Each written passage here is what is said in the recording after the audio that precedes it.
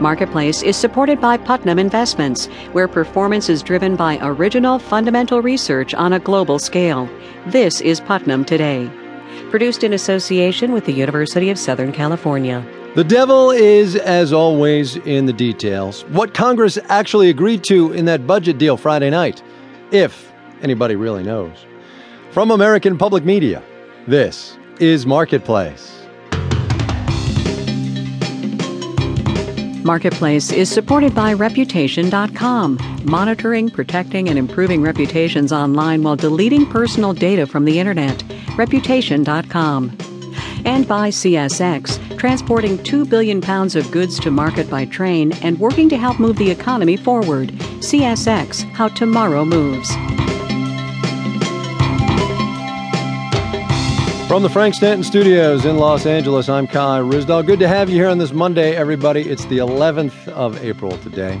And one can imagine a scene in the United States Capitol building late last Friday night that goes something like this. Everybody's tired, they're hungry, they're sick of looking at each other, they just want to go home, and they've got a budget deal in principle. So they say to each other, listen, what do you think? Let's just announce there won't be a government shutdown and figure out the details later.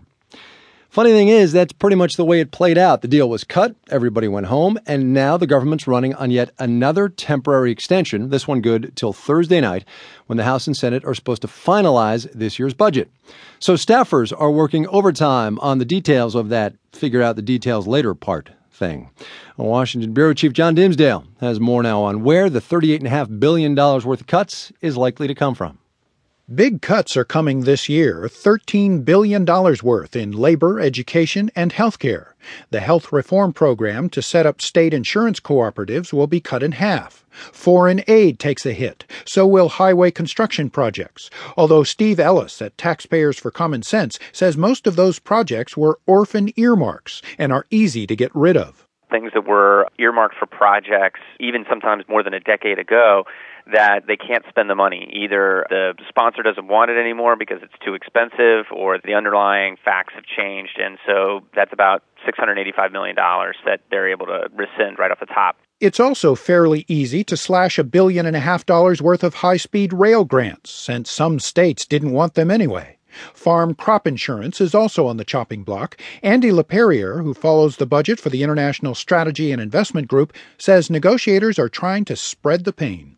It looks like there's a wide variety of programs that are taking small hits rather than a few programs bearing the brunt of it.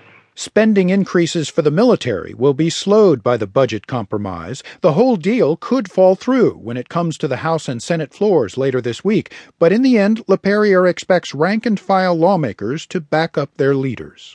And it's also a pretty high threshold for one side to be seen as walking away from the deal at this point. That's going to be a very difficult thing to explain. We have this deal. Why are you trying to get out of it? In Washington, I'm John Dimsdale for Marketplace. And we go on to round two of the great budget fight of 2011. That would be the debt ceiling. Washington is soon going to reach its legal borrowing limit of $14.3 trillion. Some Republicans don't want to raise that cap. Wall Street says they have to do it. America's biggest banks and even the manager of your 401k holds wads of Treasury bonds, the ones that would be defaulted on if the limit's not raised. So the likes of JP Morgan Chase and others are trying to figure out how to save their businesses if the government won't pay. Our New York Bureau Chief Heidi Moore reports. The U.S. Treasury, for all of its flaws, has never been a deadbeat. That's why investors buy Treasury bonds. But if Congress doesn't raise the debt ceiling, the Treasury won't be able to pay its bills, and the shockwaves could hit every bank and business in the world.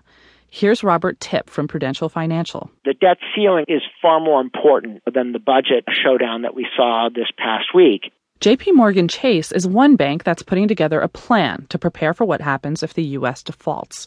Terry Belton is the fixed income strategist there. He says worried investors are already forcing the government to pay more to borrow from them. Foreign investors...